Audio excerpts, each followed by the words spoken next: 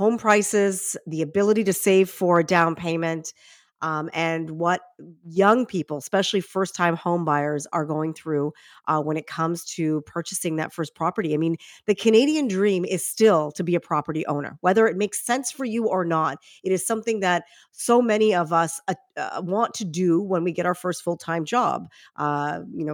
Pay down your student debt, and what's the next step? Buy a house. It feels like the right thing to do when you become an adult.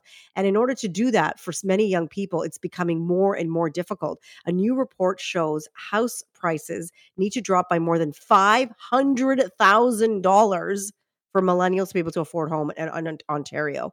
The report is called Straddling the Gap 2022, and it looks at the disparity between home prices and earnings across the country, and really does break down how much things have changed for young people getting into their first home. Because it's that first home that's the most difficult one, right? Getting that down payment and having all the other pressures of being a young person and having student debt and being at the bottom of your salary. As you move along in your career, you make more money, you have some equity in the home that you own, and so it's easier to sell that and buy something different. That's not the case when you're buying your first home. To talk about this and the report, we're joined by Dr. Paul Crishaw, a policy professor at the University of British Columbia and founder of Generation Squeeze. Welcome to the program. Thanks so much for having me. Dr. Crishaw, tell me your reaction to the fact that, millennials in Ontario, I know we've reached you in BC, but millennials in Ontario, and this is a similar story for many of individuals in British Columbia as well, would need to save for 20 years to afford a down payment.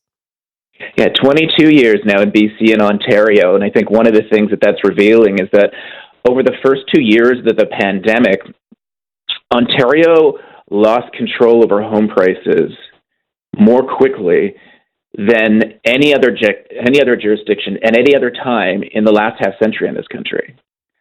And that just walloped the way that hard work pays off for younger Canadians in your province. And so, I think a lot of your audience is in Toronto. In Toronto, you would need to see average prices actually drop by $750,000. Or their earnings would need to more than triple to rise to $172,000 to bring the typical home, which is more often a condo these days, into reach. And that's, I think, doing exactly what you said at the top of the story, that it's putting the Canadian dream that a good home should be in reach for what hard work can earn, completely out of reach for what hard work actually gets paid these days. Is it also do we also need to manage expectations? Because, nostalgia is really dangerous when you think about home prices, like talking to your parents. Like my parents bought a house in Scarborough in 1978 for $80,000. I can tell you it is worth a lot more than that right now.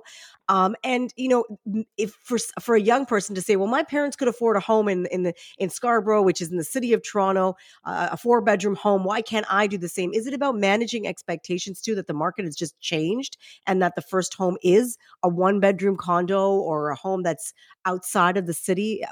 How does that play into this whole story? Well, I think it's both managing expectations for younger Canadians, but also asking in your parents' demographic, it's just a perfect story what you just painted, to actually lean into the idea that what's really benefited them, the fact that they gained so much wealth in their homes, has harmed their kids and grandchildren.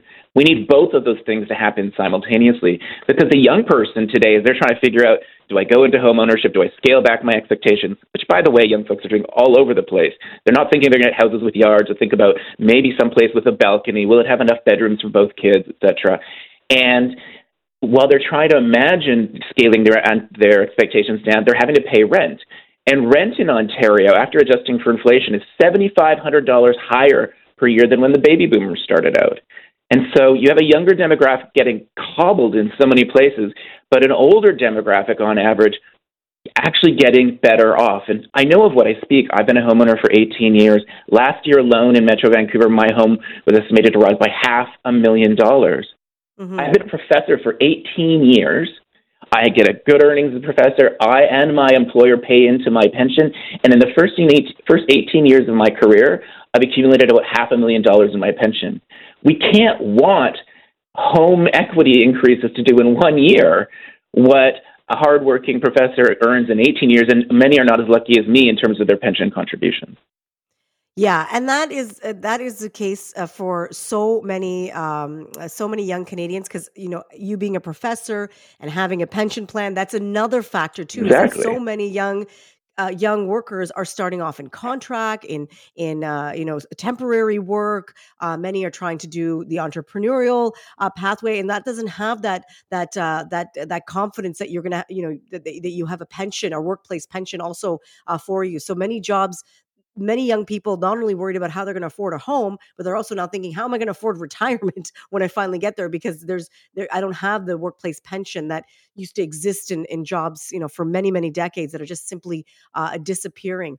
What do you think needs to happen? Is the Bank of Canada is raising interest rates to curb inflation, which is having some impact on home prices, but that's also making money more expensive. What do you think needs to happen for home prices to at least level out so that those young people who want to buy a home can afford one? Well, let's pick up your theme of the rising interest rates.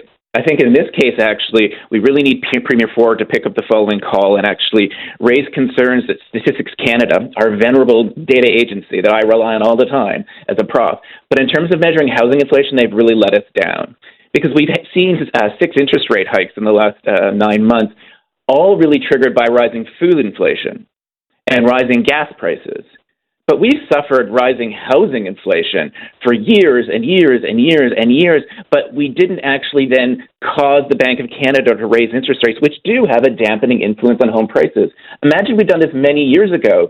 Instead of home prices being up around $800,000 in Ontario, a million in Toronto, what if they were still 700,000, 600,000? Just think about how much more in reach that would have been.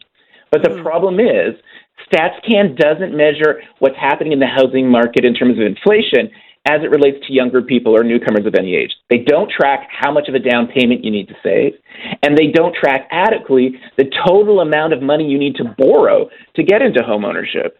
And so those are the key concerns for a younger demographic. And by failing to track those things, we didn't sound the alarm bell years and years ago, which could have contained home prices and not really imposed this soul-crushing level of unaffordability on young people while fueling cheap access to cheap credit, which then drove housing equity up for people like me who are already in the market. I started this conversation, Dr. Kershaw, by talking about how owning a home is a Canadian dream. And that is something, even when I was a young person, was really kind of put upon me that, once you can afford to do so, you should try to buy a house. And so it becomes, if you can't buy a house, you sort of start feeling like, well, am I adulting yet? Am I really, am I really living like an adult yet if I'm still renting, which is not the truth. That is absolutely not the truth. But what can we do going forward? Maybe we need to change that conversation. Maybe we need to change talking about how the Canadian dream is owning a home. Is that part of it as well? Well, now I think the Canadian dream needs to be able to have hard work pay for a home that meets our needs, whether as an owner, in rental, or in co-op. But that means if we're going to be adapting, we can point to many great cities where their housing culture is much more around renting. So that's doable, but in Canada, we would then need to level the playing field in terms of public policy, which currently treats renters often as second-class neighbors. And we need to figure out how do we provide some security of tenure for renters while simultaneously saying, how do we help renters save for their retirement in the way that you were describing earlier? How do we help renters pay for their rent? When I save for my down payment, I could tap into the tax shelter that the RRSP offers me. When I'm getting $500,000 because my home value went up in a single year, I don't have to end up really paying any tax on that because it's sheltered by the home ownership tax shelter. We don't offer the same kinds of tax perks to renters, and so we need to make sure that we are not treating renters as second-class neighbors. We're going to have to figure out how to sort of level that tax policy playing field. And maybe thinking again about primary residence, right? So if you've only owned the home maybe 5 years or less, should you be allowed to walk away with, like you said, $500,000 in gains in just a few years, or maybe putting into a percentage, maybe a 30-40% gain in just a few years? Should we relook at not taxing primary residence if you've lived in it for 30 years, but maybe if it's a short amount of time, so sort of really discouraging people trying to flip their homes when they see their property values rise. Dr. Kershaw, thank you so much for joining us today on the program and breaking this down. It's such a terrible time for a first time home buyer right now, and I feel for anyone that is looking for a house. My pleasure. Have a great day. Thank you. That's Dr. Paul Kershaw. He's a policy professor at the University of British Columbia and founder of Generation Squeeze, talking about the situation that Ontario millennials find themselves in right now. It would take them more than 20. He actually corrected me, 22 years to save for an average home in this province, just the down payment to get into that home.